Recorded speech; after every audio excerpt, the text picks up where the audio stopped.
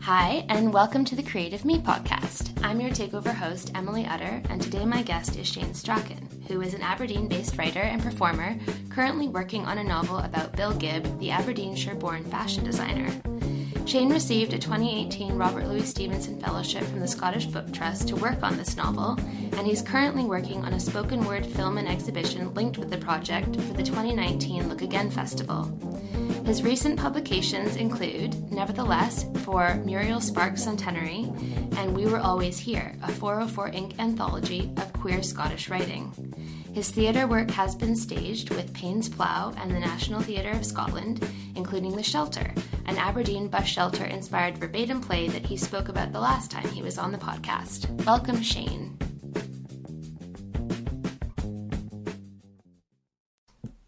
Okay, thanks for coming on the podcast. Happy to be here. It's nice to be interviewed by someone I know. Although Yeah. I do know Ika, but I know you. Yes, very well, but we won't talk about that in a public space. So it's actually been almost 12 months to the day since you were on the podcast the last time. I think it was like April 18th that you were on the last time. Look that up. So why don't you tell us what you've been up to since then? The last 12 months. Oh God, I can't imagine. So I think we would have performed The Shelter just after that. So that was the play that I was on talking about with Kate last time I was on the podcast, and we performed it in the Lemon Tree. Since that point, we've gone on to perform again with further development with the National Theatre of Scotland, and we did that here in the Anatomy Rooms recently in the City Move side, and I think that was just last month. And alongside working on the theatre side of things, I also received the Scottish British Trust's Robert Louis Stevenson Fellowship, which I don't remember if I spoke about it last time or not, if it had been announced yet, but since that time I've basically been working on a novel about Bill Gibb, who's a fashion designer from Fraserburgh, where I grew up. He died in 1988 and I was born in 1988, so I've been working on that novel, kind of learning a lot about the 60s, 70s and 80s. Okay. So did you know about him when you were younger? Yeah, as well? I mean, there's a small exhibition in the local heritage centre, so I knew of him, and I knew that some of my family had kind of went to school around the same time as him, because there's so few, there's a fair few people who are famous from Fraserburgh, but for varying reasons. So it's nice, it's a positive person to celebrate, and so I had heard of him, but I've since the last time I was on the podcast, I've come to learn a lot more. Okay, so that journey really started quite a long time ago, but I know that it also picked up around the time of your PhD because you had a story in your collection about Bill Gibb. So how has the novel grown from that? It's, I guess during the PhD I was experimenting with different styles of short stories, and with the Bill Gibb story and another one I was looking at kind of real life stories as an influence on writing about the northeast of Scotland. So that was kind of the seed of the novel, in a sense that when I wrote it, and a lot of people kind of said, oh, it just feels like this is a bigger story than just a short story. So in a way it probably failed as a short story because it was trying to say too much. I maybe didn't quite balance out just making it very kind of linear and to the point, because it's really hard to do that with someone when it's based on their real life, and you kind of find out so much interesting little things about them that kind of you want to put in to build up the sense of a real person. So that I wanted to work on it for a while, and I had kind of been looking at bits and pieces between then, which would have been about 2012-13 to now, which, oh my God, I can't believe it's been that long since I did my PhD, God. And so I was just looking for the right opportunity. I was kind of scared to commit to working on another big project, because I'd kind of worked on a novel before that, and I just know how hard it is to kind of get work out there to even finish it. So getting the fellowship kind of gave me that space and time, but it was the third fellowship or thing like it that I'd applied for. So I kept, I mean, it was basically like my last ditch attempt. I don't know if I would have kept trying after that point. But it gave me a month's writing time in France, and also kind of gave me the kind of confidence to say this is what I'm working on and that I will do this, and to then work with other folk and gain access to research archives and things. I mean, once I had the fellowship in place, it was a lot easier to get people on board and on side with it being taken. Kind of validated it. Yeah, being taken as a serious project. So a lot has happened with the project in the last year. If I didn't have the fellowship, it would probably still be in limbo as an idea that I would like to do someday. But I think because I work in theatre and because I usually work in the short story form, I'm always getting pulled and distracted by those forms, and that's still happening yet with theatre especially, that there's a lot more opportunities there to get your work in front of an audience. A novel is a really big risk, and it's still, keeps me up at night. As I'm sure you have. Yes, I know what that feels like. So I know you've said before that you were not so much struggling, but really having to think about how you were going to write about this real person. So what has it been like, going through those archives, looking up, the real facts and figures, and then trying to put that into at least a creatively fictional context? I think what I've found is that there are no facts and very few figures to have at hand. I mean, the archives I've been looking through, a lot of it is newspaper articles, and they actually all tell very different stories, often on the same things, with the wrong ages, the wrong dates, the wrong places, and you just start to realise how much of what you read is actually incorrect and infactual. And there's been 2 books published on Bill Gibbs' fashion, from a fashion perspective, and art books, and they're great, but they actually contradict each other in places. All right. And I can see why, because going through the archive, actually a lot of the time the same sources they would look at as what I'm looking at, and nothing quite adds up. But you've met members of his family now, so did that kind of shed light on things that you're maybe getting multiple versions of? That's what's been really great, is that the family, I've been able to speak to his family, and I still have other folk working on the previous books on him, but I think because they were looking at the factual stuff, they had to really limit themselves to just focus on the clothes and focusing on that side of his story, whereas I've been able to look at things in more of a personal sense. Which can be tough, I mean, if someone wants to say they want to write a book about your brother, like, you're going to start to instantly start to feel a bit of anxiety or territorial as well, I would imagine. But they've been really welcoming and open to what I'm doing. But I've had to be clear from the outset, this is a creative take on his life. It's not fact, and I don't want anyone to think that I'm actually, saying this is definitely what happened. I've been working a lot with collage and taking the text and just kind of playing with newspaper articles and then turn them into poems. And I've also been working on kind of putting 2 versions of the same story side by side, or like playing around with that sense of what's the real story. And with speaking to people about him, they'll say themselves, I can't actually remember what happened. I'll ask them, did this happen? That was written in one of the articles, said he hitchhiked to art school from Fraserburgh, which is quite a far distance to go to London from Fraserburgh, hitchhiking. And they're like, no, that's not true. Not as far as we remember. But then also, there's some of it could be, stories that he or his publicist made up to kind of give this fairy tale story to his...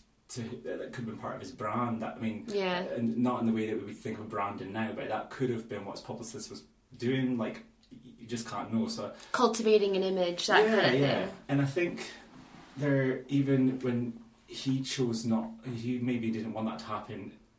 Media journalists are looking for that kind of story because they want to make things, rags to riches and this and that. But I mean, it is a great story in the fact he was from a farming background and went into fashion, and you just can't see it coming. Like the kind of the set of circumstances that led to that. Even I've completed writing about his childhood years and his student years, and even just that story to me is just fascinating in terms of the pathway to to work in fashion coming from the same background. I'm more from a fishing background, but I know how hard it was to convince family and folk that I grew up with that that being a writer wasn't a daft thing, and that was just to be a writer. Imagine a farmer's son try to do that in the 50s, 60s. So it's been really interesting. It's really made me think about how we tell stories, and I think a lot of fiction is exploring that right now, and a lot of theatre is about a Netflix series looking at real life stories. Bohemian Rhapsody, and there's like the Elton John one as well. The Crown and the Queen, so much of what we're looking at, and so much more of the stories we're telling right now are based on real stories. But I think that for me, it's important to also make it clear that it's a creative thing. So the more I'm being more overt with it, saying this is real life sources, the more I'm actually also playing with it on the page that makes it obvious that's the case. So it's a creative thing for me. It's really, I think the collage thing excites me, and it's made me really think about how that's what I'm always doing when I'm writing. I'm actually taking bits and pieces from real life and from things I've read, and I'm collaging them into something new. Nothing's really new, as we postmodernist anxieties around like everything's recycled, but actually embracing that and saying that that's, and realising that's how I've always told stories in a way. So and so you've drawn inspiration obviously then from like having grown up in the same area, coming from a similar background, but were there other sort of creative inspirations that helped you kind of approach the project, like other books or films or biographies or autobiographies? Or have you kind of been figuring it out as you go? Yeah, figuring it out as I go in a lot of ways. Listening to other people's stories within my family, like asking them about their upbringing. I think it's been really, I think I've tried to make sure I don't put too much of myself into the story and my own kind of journey or experiences of growing up, because the town I grew up in was about double the size of the town he grew up in. Like, it expanded so quickly, and he was from a rural background, and the language is slightly different, and even just the little things you think, like I had some of the poems that I've read as part of the book passed by a reader who is older than me, and they picked out, we wouldn't have said that word at that time, and or someone from that class wouldn't have said that word at the time, and so as a newspaper reviewer and so on. So just being aware that I actually don't have that. No, I really do. It made me have to really rely on other people to make it authentic, and I'm very aware that to some people it will never be authentic enough if that's what they're looking for. But I hope that they realise that that's kind of part of what I'm trying to do, is say that this is my version of the story. It can't be the right story. It's not correct.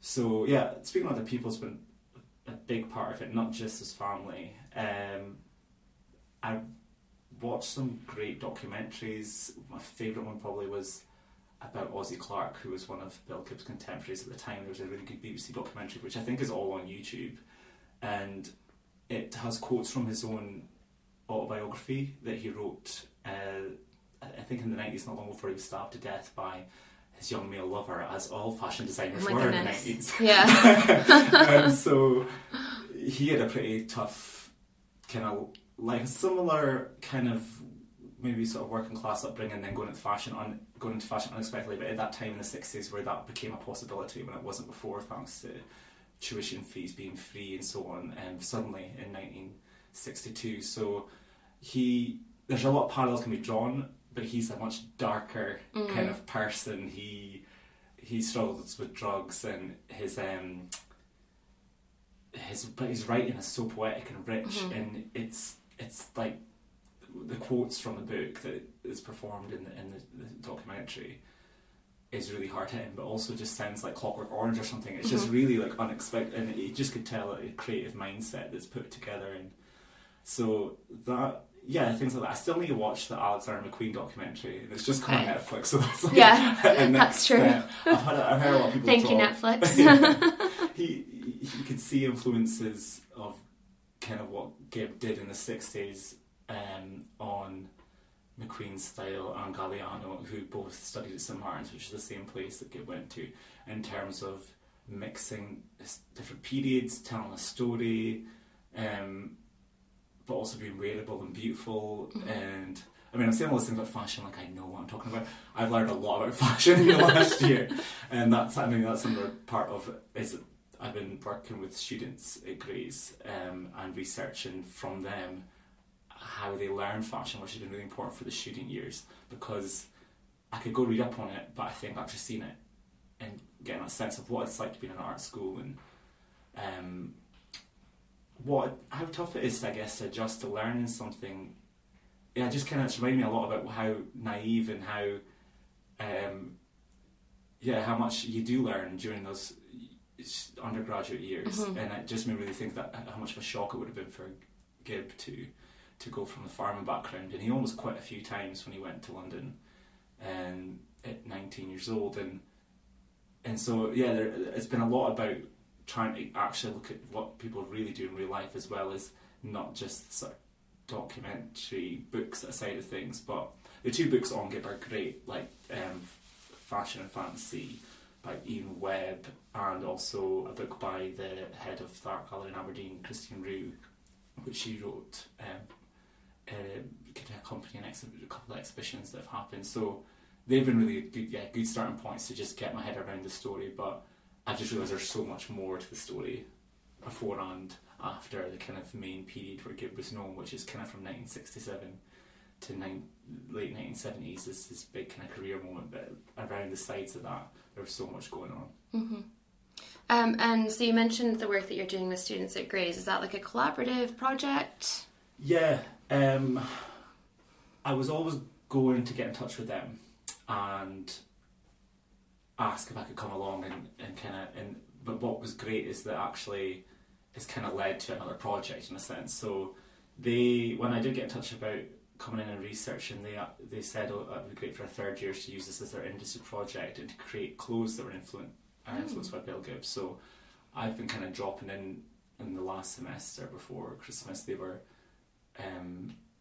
I was dropping in now and again, basically to see the different development stages from sort of the ideas, the things that inspired them out of Gibbs' work, and then how that's influenced their work. And a lot of it's so vastly different from what Gibb would have done, but just you can see, just once you know Gibbs' work, you know where they're coming from. And, have they been using any of your writing as inspiration for that? Or? Yeah, I gave them a couple of poems at the start, and I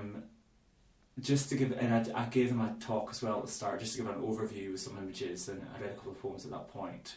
And then I'm actually working with two of them closely now, because we're working together on an exhibition for Look Again, which is actually going to be a spoken word film. So in the novel I've turned, instead of writing just what happened at his fashion shows, I've actually written poems, because I just think it captures better the drama and the music and the kind of the lushness of the language associated with fashion and clothing that an image could do. But I know I'm not creating I guess it was trying to also distinguish why am I writing this book and how is it different from the other couple of books that have been done and given. They can just show the work, but why is it necessary to have it in this form? Yeah, and how can it be different? How can it be something worthwhile on its own right? So the poems, I'm performing 6 of them in a spoken word film.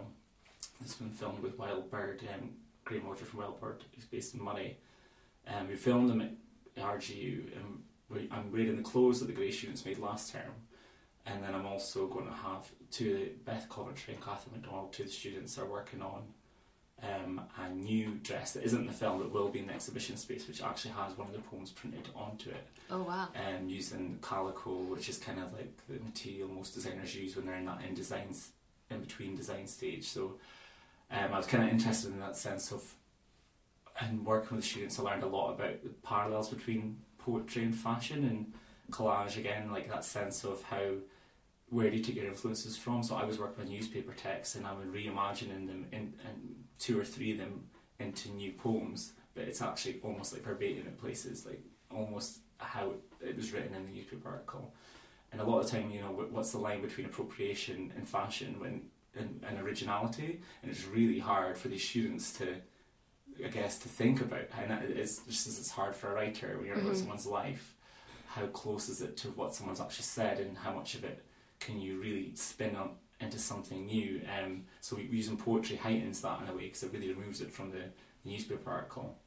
But some of these fashion reviews from the 70s, the writers that are poets, like the language, the way they describe, like I just can't imagine journalists doing as well. I mean, I'm sure in Vogue and stuff they have writers who are great, and some of them are actually the same reviewers from the 60s and 70s who've just been so good at it that no one's touched them. Yeah.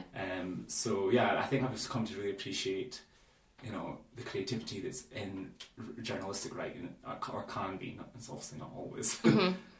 And how has collaboration shaped your practice then? Because you collaborated first with Kate Steenhauer for Shelter, and now you're collaborating with these students. So do you think it's had sort of a wider impact on your approach to writing? I think so. And I think it's really making me question what I want to do going forward. Even with the novel, in a way, it's like sometimes I think, is it a novel or is it a theatre project?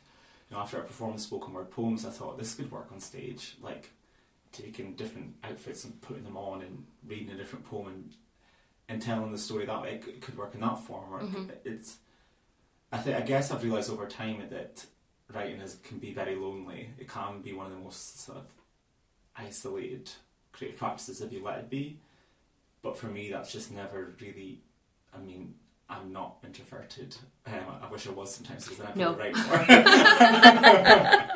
I can be shy. I can't. Yeah, who am I kidding? So I think I just like to be around people. I think for me, ideas come out of dialogue with other people. Yeah, I think it's great to have time on your own to think and really go deep thinking into something. But I just get through things quicker in conversation. My research is sped up by actually seeing students at work rather than reading about it in a book and not really knowing how to visualise that. So it's just about, I guess, it's more fun, it's more enjoyable, it's less depressing and dour than sitting on your own all winter. I think it keeps you going too, doesn't it? Like it gives you something sort of new, if not exciting, to be thinking about, even if it is the same project. Yeah, I think as well the future of, I guess, how we interact with, I mean, I sometimes just think, like, how impactful is prose? How much of an audience does it get to? Is it, you never really know who's read it, if it's published in a literary magazine, if anyone. And sometimes you have that feeling, like, how impactful is it? Whereas if you work on a collaborative project, it's more likely to generate an audience because you've got two different audiences already, and you're bringing people to your work that wouldn't normally get to it, and vice versa. And I just think there's something in that really excites me, because the older I'm getting, the more I realise, you know, how hard it is, and energy-wise, to keep going with my creative practice on top of, you know, the other commitments we all have in life, like other work commitments and other things that happen. I think the more I'm aware of wanting to reach audiences and wanting to make it all worthwhile, and not just feeling like I'm just doing it for me, I want it to be doing it for other people now as well. And so I think and going back to the development stage and actually bringing in other people, I think sets a good tone for that will happen, and that you will actually get an audience then. So, and having the support, like Look Again, the Creative Fund in Aberdeen, the Fellowship, like those kind of things that are in place in Scotland and in Aberdeen that we're really lucky to have, helps with that. But it's, like I said, you don't always get it first time. You know? No. So don't give up to anyone who's applying for anything who's been rejected recently, because it's just a slog. That's true.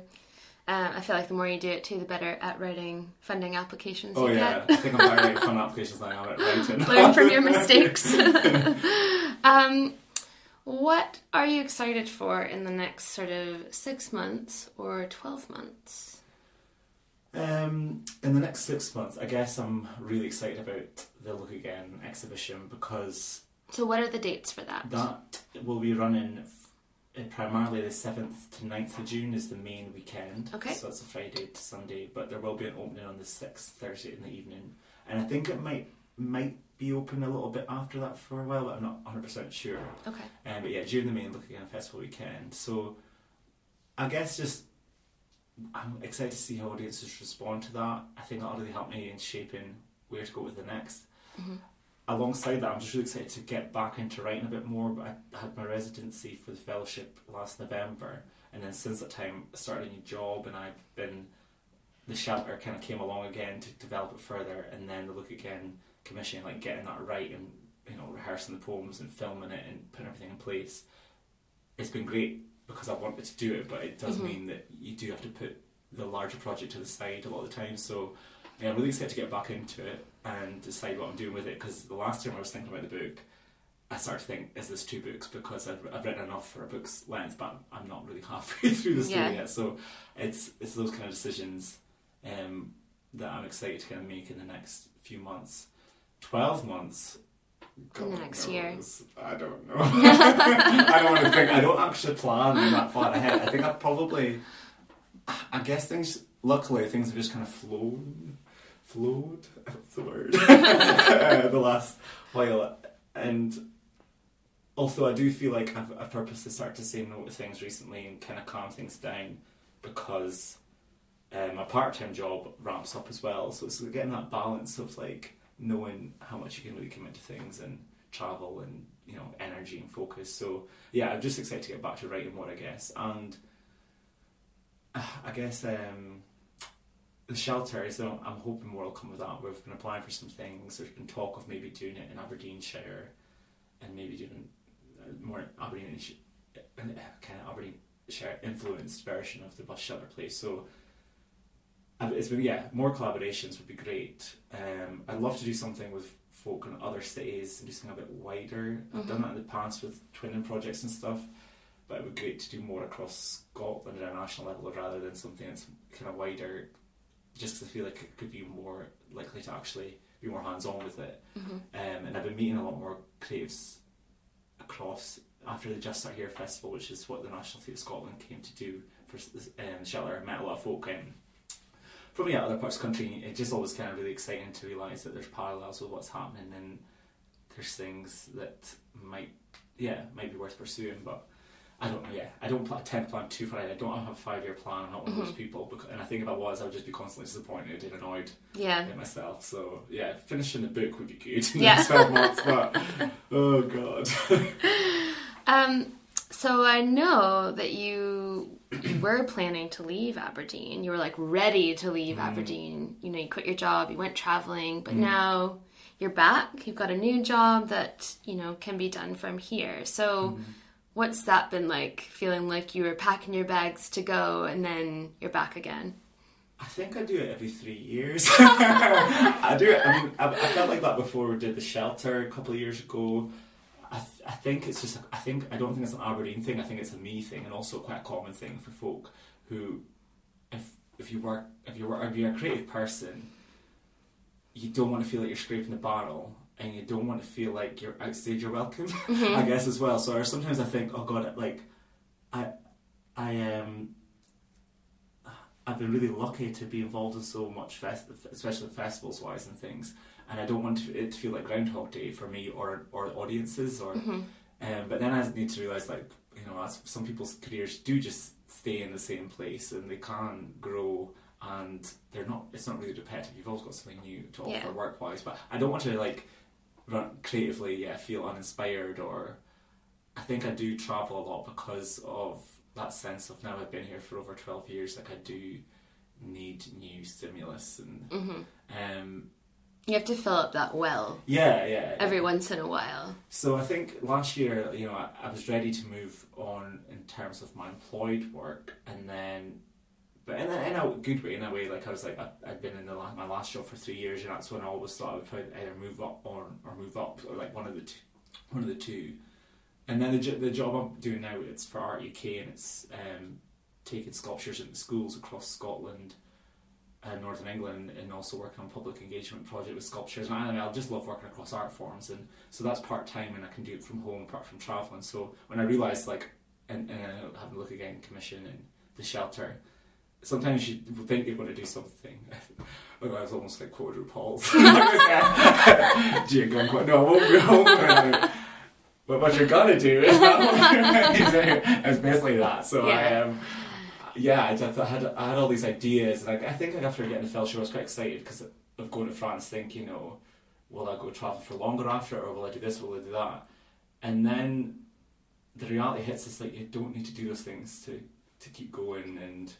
And I've loved the Look Again commission working on that and working on the shelter again, and it would have been a shame to not have taken those on and to have just gone somewhere else to start from scratch again. So just for the sake of it. Yeah, so we'll see. It's just it's hard to know, but I think everyone now and again has those moments of being like, oh, I need to go somewhere else, and then it's just grass is greener syndrome a lot of the time. Yeah, and so I mean, you did go to Canada. I can personally say that was a good choice. Oh yeah, obviously, yeah. Like 2 weeks there, they were great. Right, so you've got some poetry for us. If you'd like to sort of give us a little intro to what we're going to hear, and then give us a reading, that would be great. Hopefully my throat will hold out.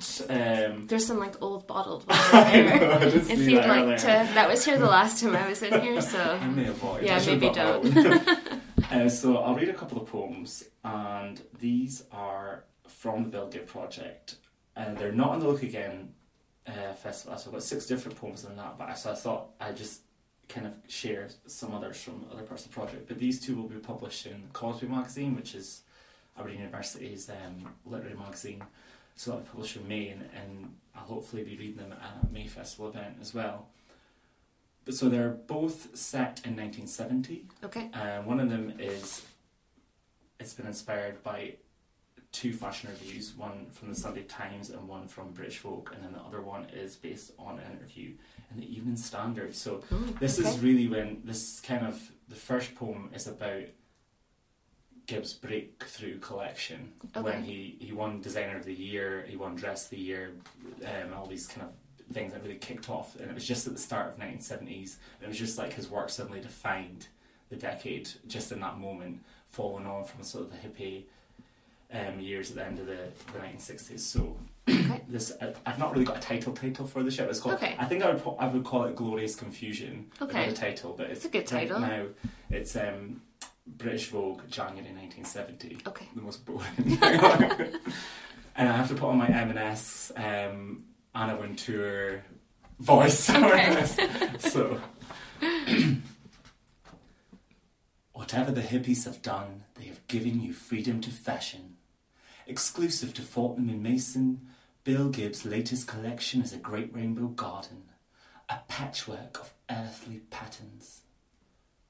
On this page, what happy anarchy!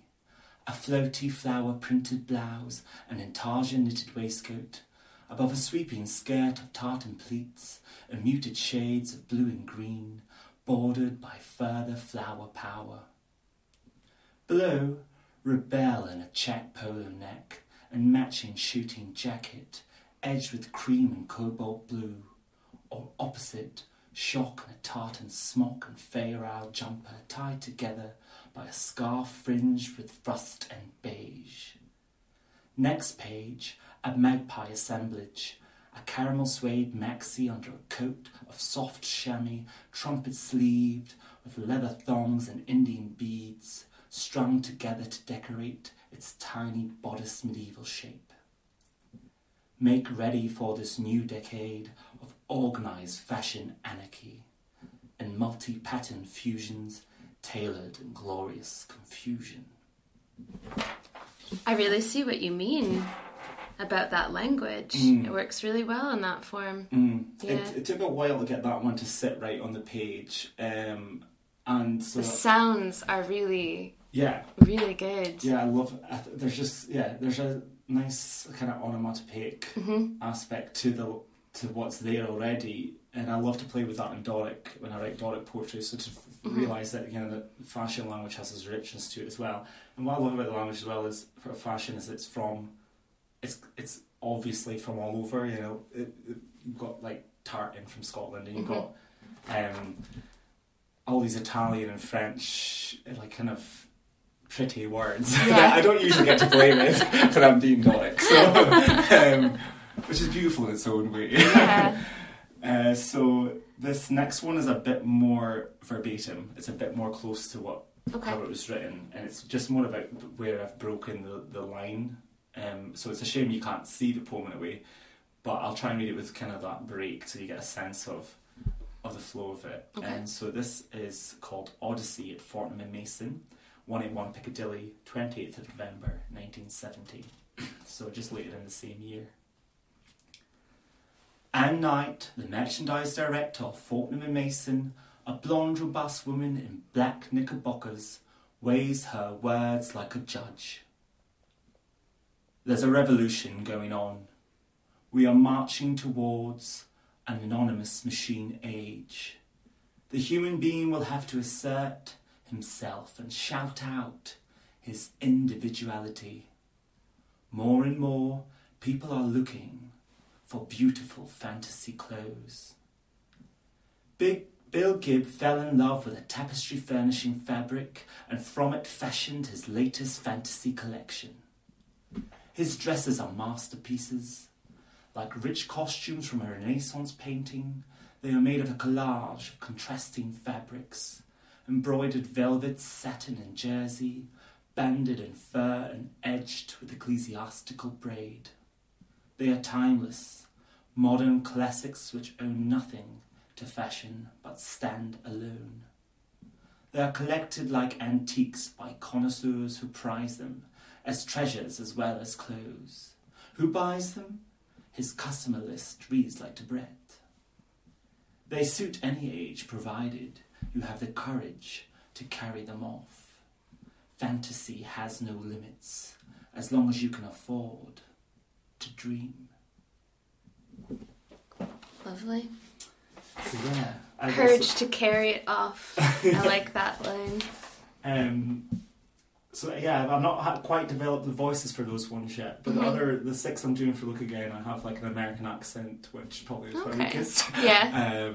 A posh male reviewer, a posh female reviewer. I've got Bill Gibb himself. Yeah. So yeah, I'm kind of with like I did with The Shelter. So is the idea that although these ones will be in Causeway first off, that they will be performed at some point as well? Yeah, I'd like to perform at the May Festival, and I would. Yeah, also it would be great to do something with all of the poems in a performative way. But it's nice to have them now because I think, especially in Aberdeen, the spoken word scene is. I mean, I've just been along to a few events recently, and it's just really been really impressed with what's happening there. And so I think it's always tough to be more on the prose side of things because prose is harder to win audiences over and to be performative with.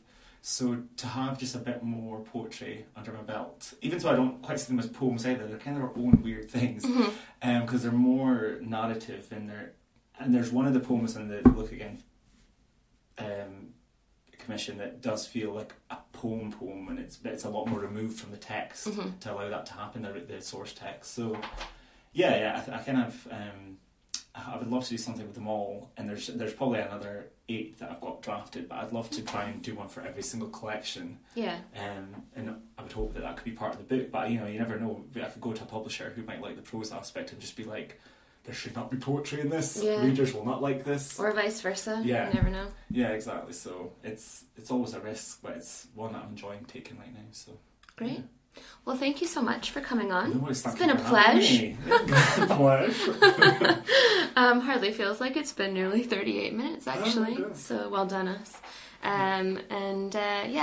Best of luck with Look Again and with the May Festival. Great, and I'm sure we'll have you back on the podcast another time. Thanks for having me. Okay.